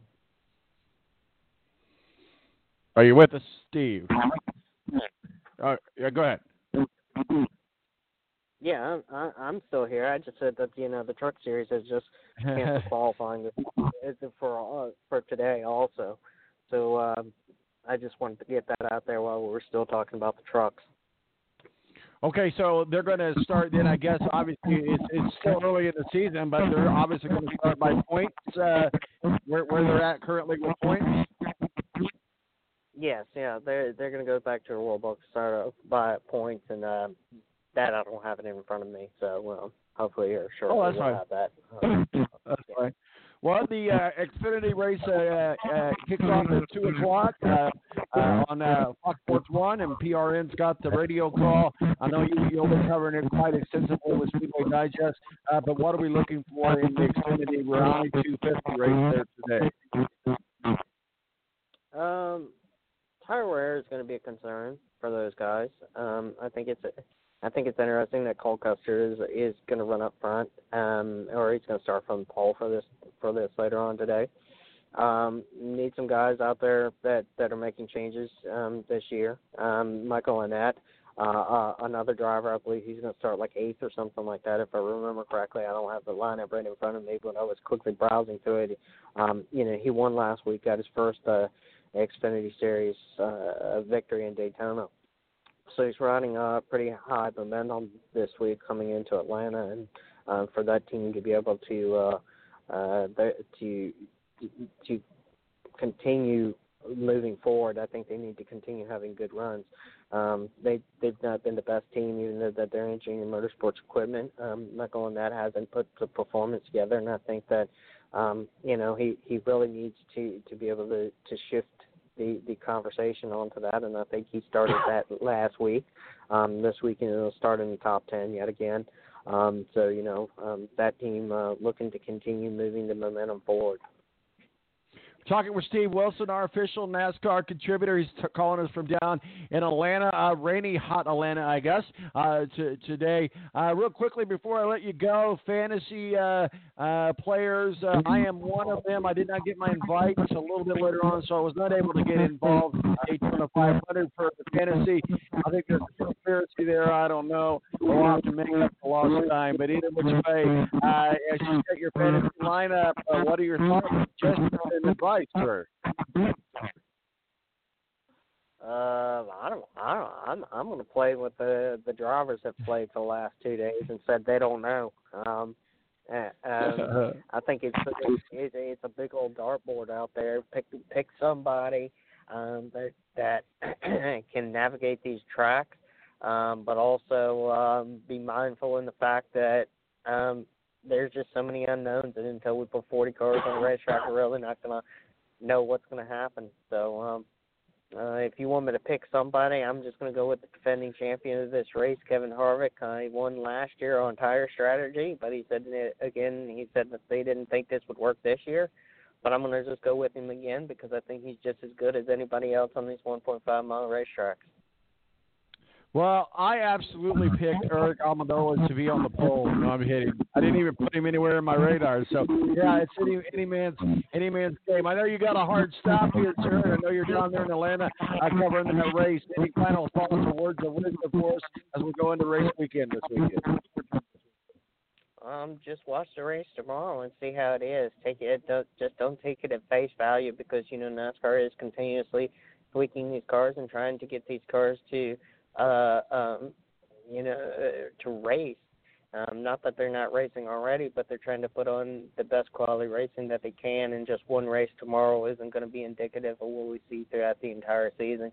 Give these cars a chance, give this package a chance, give it a couple weeks for these teams and drivers to figure out what's going on within the cars and gather data And then by the time that we start getting throughout the rest of the season, we're going to see better quality. Hopefully we'll see better quality racing as NASCAR continues to tweak on these cars. Steve Wilson of Speedway Digest. Where can people find your work and your masterpieces, sir? You can follow us at Speedway Digest on Twitter, Facebook.com/Speedway Digest, SpeedwayDigest.com. All right, buddy. You have yourself a good day. We'll talk. Thanks, you too. Take care. All right. Steve Wilson of Speedway Digest. Apologize if we had some feedback issues there, but when you're on a remote and you're out the track, you just gotta go. I'll be right back. It's just me and you, Mo. The BS Sports Show had something come up, not able to join us today, but we're going to be talking about sex, the New England Patriots.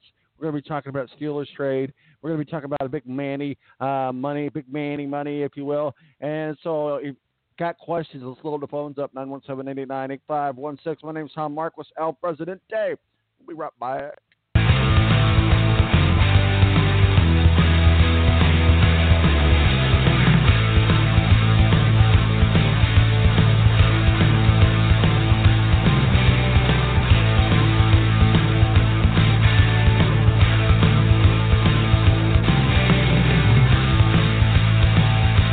The Air National Guard is a reserve component of the United States Air Force and serves alongside active-duty Air Force members in times of a national crisis. In addition, the Air Guard serves the state and local community in a wide range of capacities. The reason people join the Air Guard is as diverse as our members and includes such reasons as a deep desire to serve their country, money for college, travel, new job skills, and the pride that goes along with belonging to the greatest military organization in the world. I joined because I felt a calling to serve my country, but I didn't want to be far away from my family, so the Indiana Air National Guard was a perfect fit for me. With over 95 different career opportunities to choose from and 100% paid college tuition to any state-funded college, why not give us a call? Call 1-800-841-3103 or visit online at goang.com to find out more. Again, that's 1-800-841-3103. The Air National Guard, guarding America, defending freedom. It's double trouble, double the fun at African Safari Wildlife Park in Port Clinton, Ohio. See the largest antelope on Earth, the giant eland, and the ugliest creature on Earth, the African warthog. There's so much to see and do, including the Midwest's only drive-through safari. Feed the animals, see live educational shows, feel the excitement. Have your picture taken with a python or cockatoo. Feel the adventure. Shop the Simba Lodge gift shop with items available from around the globe. Visit the snack bar or picnic facilities. Enjoy a pony or camel ride. Or cheer your favorite porker on to victory in the famous Pork Chop Down. Bring your family to see the rare and exotic animals at African Safari Wildlife Park in Port Clinton, Ohio. Just take Route 2 to the Route 53 North exit and follow the sign. Only 17 miles west of Cedar Point via Route 6. Open every day, rain or shine. When you don't go to Geico.com, car insurance can be confusing. Like Swedish techno confusing. Bark, bark, meow, meow. Dance with me, purple cow. Bark, bark, meow, meow. Ooh, you lovely cow. Geico makes it easy. With 24/7 access, all you have to do is go to Geico.com and you could save money on car insurance. It just makes sense. Unlike, you know.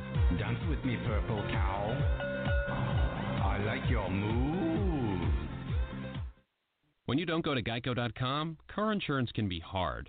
Like early 90s heavy metal hard. I'm yelling and screaming and I'm loud.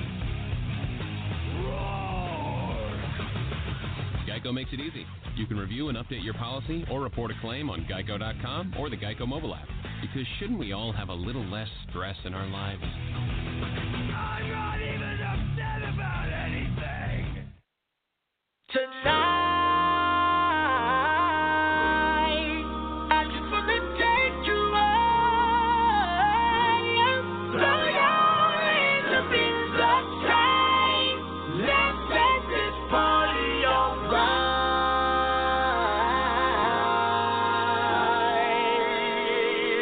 Players, put your pinky rings up to the moon. Girls, what y'all trying to do?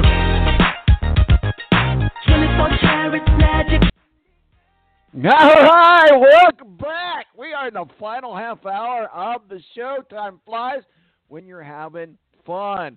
917-898-8516 is my digits. We talked with Matthew Embry from WSBT up in South Bend, talking some college hoopage with us, as well as some IndyCar talk and a little bit of NASCAR, a little bit of this, and a little bit of that. And of course, Steve Wilson called us from Atlanta. Rainy, hot Atlanta. Bring you up to speed on that, no pun intended. Both qualifying and Xfinity qualifying has been postponed due to rain. We'll see how that plays out. We might be in an afternoon of rain delays. Of course, you've got the Xfinity race, and then you've got the truck race.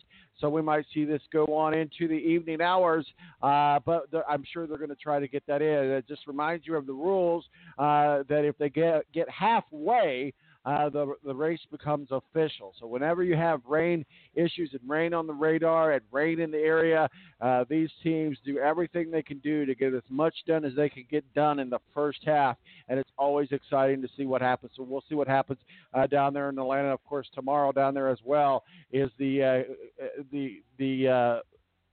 Monster Energy NASCAR 500. Man, I tell you what. Trying to remember all these sponsors and racing. We got the NTT IndyCar Series now, so I'm just gonna have to keep saying that every day, 2 or 3 times a day, so I can get used to it. So I'm not saying the wrong sponsor. That's never good, right? Sponsorships are always, you always have to mention them. Well, let's talk a little bit about something going on in the NFL. Oh yeah, it happened. Couldn't have happened to a nicer guy. Couldn't have happened to a more upstanding guy. Can you hear the sarcasm? You know what? No, in all seriousness, I don't wish bad harm on anybody, but hey, when something like this happens, scandal. Give me a scandal. I need a scandal. Everybody needs a good scandal in their life every now and then. Bring it to me. Bring me this scandal, and bring it all. Let's let it all come out. Of course, I'm referring to Robert Kraft, owner, a 75-year-old owner who has a 34-year-old, 39-year-old girlfriend, owner of the New England Patriots, visiting a massage parlor in Jupiter, Florida. I believe the parlor, which is now closed, was called Orchids of Asia. Yeah, he was getting a massage. Wasn't nothing wrong with getting a massage, right? Everybody likes a good massage every now and then. Oh, yeah. It was more than a massage. Robert Kraft was getting a happy ending. What's a 79, 73, whatever, 70-ish billionaire doing in a massage parlor in Jupiter, Florida? How's this work? Yeah, hi, I'm Robert Kraft, but I'm coming in there assumed name. Nobody knows who I am. And let's go back. Oh, wait, I got to pop a pill here. Let me pop a pill here real quick. I'll give you my massage. Oh, and here's a little extra money. Make me smile at the end. Give me a happy ending. How's that happen? Well, it did. And it happened to Robert Kraft. And, of course, Robert Kraft will probably beat this rap because, hey, he's the owner of the New England Patriots. But we'll just go with what we know.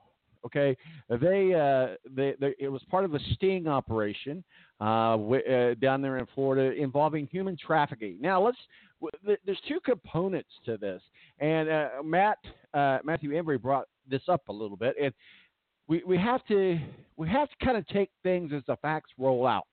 Right now, all we know is that he was charged, and an arrest warrant is sought for Robert Kraft. Robert Kraft will surrender himself, I'm sure.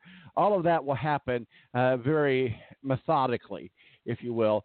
But apparently the police, Jupiter Police and federal authorities were investigating a human trafficking, which is really bad. Okay, so we don't want to make jokes about that part of it because apparently these women were held there against their will and forced to do these acts. Now, did Robert Kraft know about that? At the point that we know now, no. So we want to be careful as to say that we don't want to accuse Robert Kraft of being involved in human trafficking. That said, we do know that he was involved in solicitation of prostitution, which, unless you're in Nevada, it's illegal in all 50 states. And there I go back to, if you're a billionaire and you've got a girlfriend half your age, you don't need to be in a massage parlor. Heck, you could pay, if you need to have a prostitute, if you need to have somebody take care of that for you, you want to pay for it, bring them to your hotel room. Bring them to your house. Why go to a massage parlor? It makes no sense, but it happened. And it couldn't have happened to a nicer guy, right? Couldn't have happened to a nicer guy. So we'll see what happens. What is the NFL to do about it? Right now, I think they're probably, at best, they want to let the legal system play its part out. But, you know, as Matthew Embry made a very valid point, the NFL has to step in and do something. I mean, as we remember, Jim Irsay, last year, 2 or 3 years ago, got arrested in Carmel for driving under the influence and had a ton of cash on him. And he apparently was popping some pills, and we know he's been suffering through addictions. But, okay, that said, after it was all played out and Jim Irsay was convicted in the court of law, the NFL said, you're suspended for 6 games. Now, to me, I know there's some naysayers out there, and don't get me wrong, I'm not at all endorsing human trafficking or prostitution. But that said, let's take the human trafficking thing aside. I understand that this happened during an investigation of human trafficking, but we don't have any proof that Robert Kraft knew anything about that part of it, okay? So all we do know is that he solicited a prostitute. And it wasn't like he was busted in the sting in the action. They do have a videotape of these acts being committed. But Robert Kraft was already gone when this sting happened, and they are seeking an arrest warrant. And as we know, he's been charged, but he's not been officially arrested or turned himself in yet. So that's still yet to play out.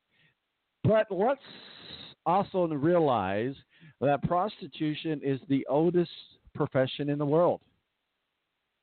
And it is what it is. Maybe it's not a victimless crime, maybe, because you look at all the drug usage and all the stuff that goes on that happen in dark scenes prostitution. Robert Kraft wants to pay for a piece of ass. Well, who's he hurting? Maybe his girlfriend's feelings. But she's half the age and she knows she's dating a billionaire. What are you really going to say? I'm not going to date you anymore. I'm going to give up this lifestyle you've given me because you got a prostitute. Maybe. But when you think of the word sugar and daddy, you don't think of the 1970s candy. Just saying. She might be okay with it. That said, if you decide you want to go get yourself a prostitute and you're not in Nevada and you're not at the Bunny Ranch or whatever, and it's not legal, well, it's just a chance that you take on yourself. Now, let's also look at this a little bit deeper. The NFL has had some problems when it comes to the conduct of players, the conduct of coaches. We see coaches snorting coke for a video for their mistresses. We see NFL players snorting coke in a hotel room with a prostitute. We see NFL owners getting arrested for various things, DUIs, NFL coaches getting arrested for DUIs, domestic violence. We see all of this. So the NFL has to kind of take this in context. Robert Kraft, probably one of the biggest names and faces in the executive branch of the NFL. Well, let's go back to this. Robert Kraft and the New England Patriots is a cash cow for the NFL. So if you're Roger Goodell, commissioner of the NFL, what are you doing? What are you saying? Where are you going with this? You're going to have to do something. But my guess is somewhere around 4 games. And that's after it's played out. And that's if he doesn't beat the rap. And we know that he probably can. And that said, I believe it's only a misdemeanor. In fact, I know it's only a misdemeanor. In Florida, in most states, it's only a misdemeanor for solicitation of prostitution. Okay, now that's one component of it. Now let's move on to the other component about it, which is far, far more cynical, far, far more darker, far, far more serious. And yes, if this other component comes in and comes to play, and it's proven, by all means, the NFL should step in and probably should remove ownership, at least from Robert Kraft, and let his son go ahead and take over, which is in the plans and in the works now. Anyway, Robert Kraft's son, it pretty much handles the day-to-day operations for the New England Patriots. And then you look at, so here's the thing.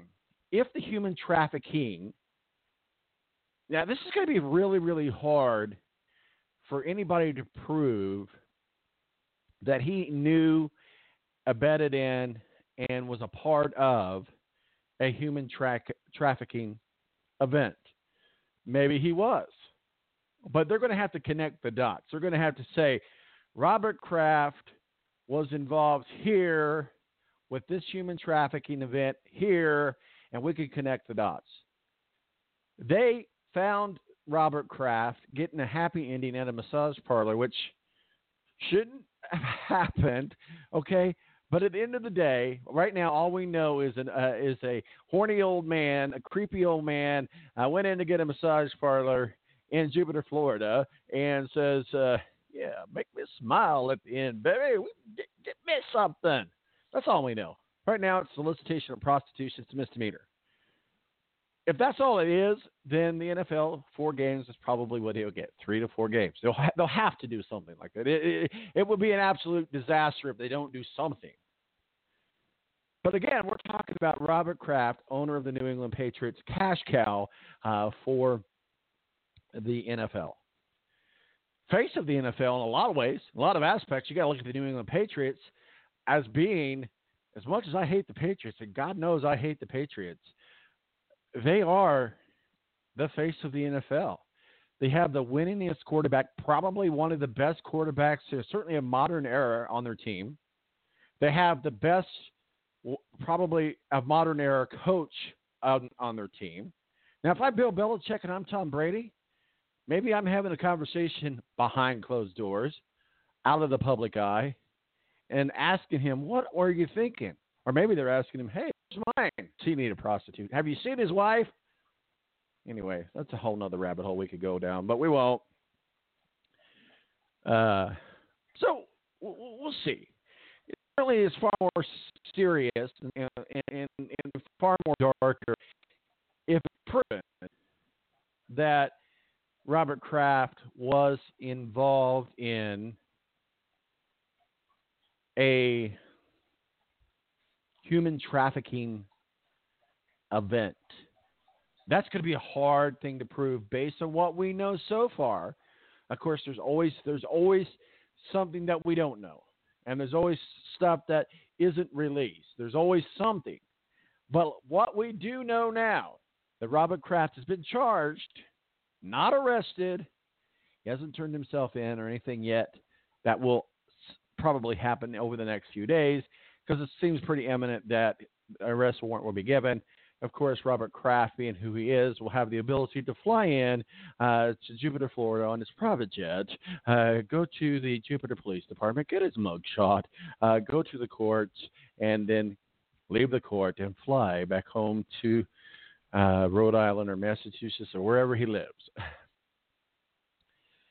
And that'll be what happens. And then it's maybe at some point he'll plead guilty to getting a happy ending and pay a fine, which fine him whatever you want. It's not going to hurt him that much financially. So this is a PR thing at the moment. Now, again, if it's said to be or proven to be that Robert Kraft knew about this human trafficking stuff, and maybe that's why he chose the location where he was at. Maybe this was kind of a business trip for him. Well, now we're talking about something completely different, on a completely different scale, on a completely different thing, and that is when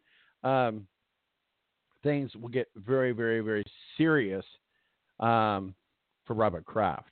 But let's, again, as much as I hate the Patriots, let's kind of reserve judgment for the moment on that part of it.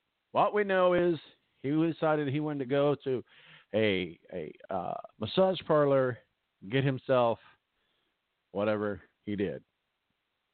So here's what we know. And so I'll just kind of walk you through this. Robert Kraft will be officially charged by prosecutors early next week. So again, arrest warrants haven't been made yet. He hasn't been arrested. He hasn't turned himself in. Early next week to the Palm Beach County State Attorney's Office. Police in Jupiter, Florida announced Friday that they had charged New England Patriots owner Robert Kraft with 2 counts of soliciting prostitution. The charges resulted from a sting of bust on a massage parlor, according to law enforcement. They were used for prostitution and human trafficking along the state treasurer's coast. If convicted, Kraft could face a maximum of 120 days in county jail. That's not going to happen, people. Robert Kraft is not going to be going to jail. Let's make that very clear on the solicitation charges. Again, if it comes out, which is going to be very hard for this to happen, connected to human trafficking, we're talking about a completely different conversation. We are talking about a difference between a rainstorm and a tornado. So there's a big difference and a big contrast. But right now, what we know is that he's not even really been officially charged. It's just expected to happen in solicitation of prostitution. Mike Edsman, a spokesman for the state's attorney's office, said that while local police have filed charges, his office has yet officially issued them those involved. Emerson said that his office has filed, submitted by the Jupiter police and prosecutors after reviewing it. Emerson said that Kraft, who lives in Massachusetts, will not be extradited to face these charges. Here we go. Again, Robert Kraft.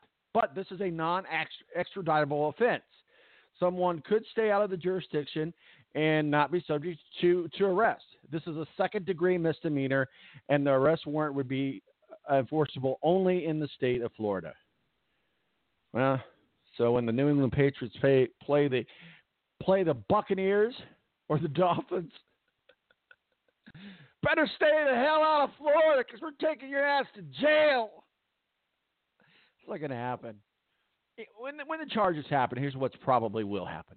Just in the effort to keep peace and do everything right. He'll fly to Florida. He'll turn himself in. He'll be in court for 30 minutes. He'll make bail. He'll get out. And then his defense team will go to work. And again, we like to believe that we don't live in a world of classes, if you will, in a world of some people have things better than others, and it's just reality. It's okay. I don't hate you if you make money, if you got a lot of money. That's great. But with that comes some certain benefits, and let's face it, he's never going to see a day in jail. He's going to get his hand slapped. He's going to pay a fine, and move on.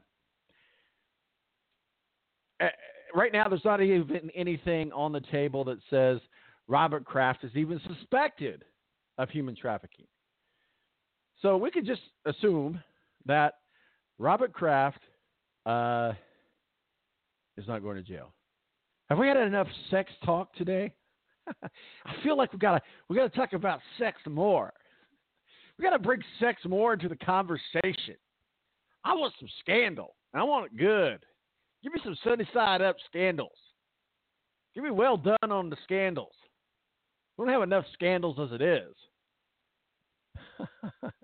I think this is just going to be one of those things where we see funny memes going around, and and see what happens from there. Well, like I said, Mo from the BS Sports Show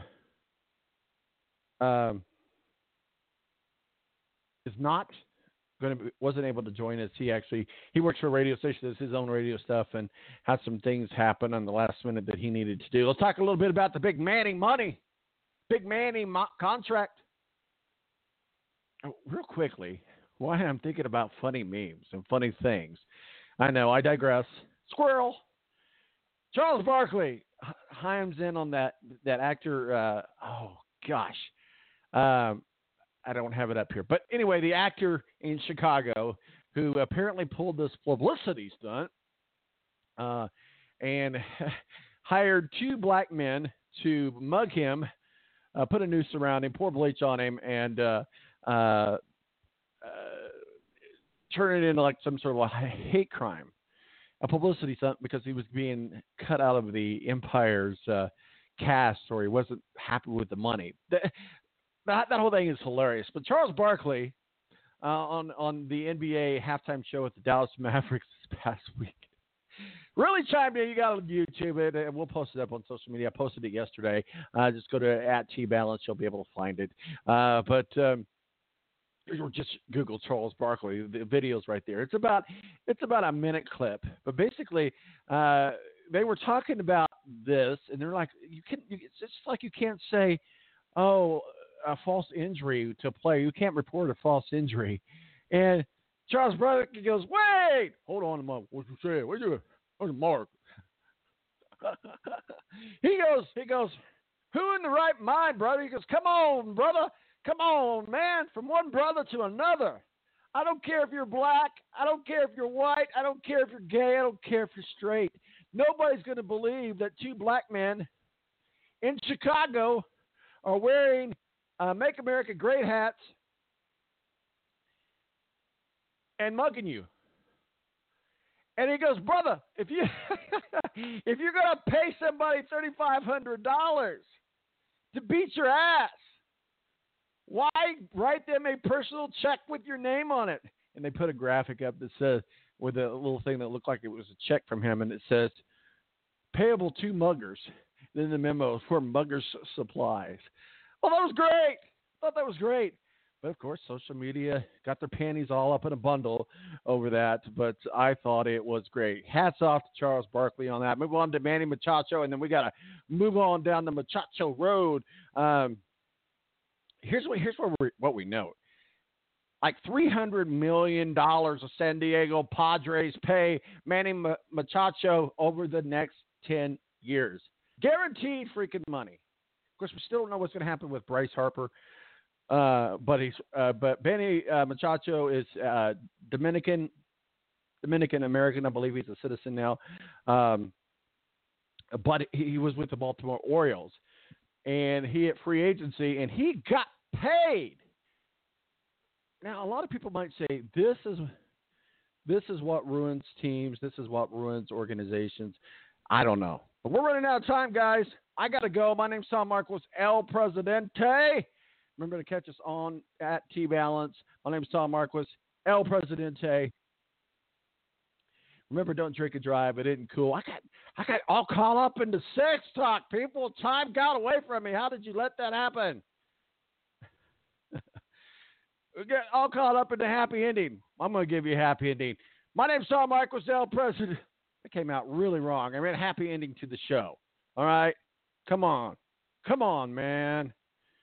All right, I'm out of here. Remember, we do this thing called The Balance every Saturday morning. I promise we'll get back on the rails next week. My name's Tom Marquis, El Presidente. Don't drink and drive. It isn't cool. We'll talk with you soon.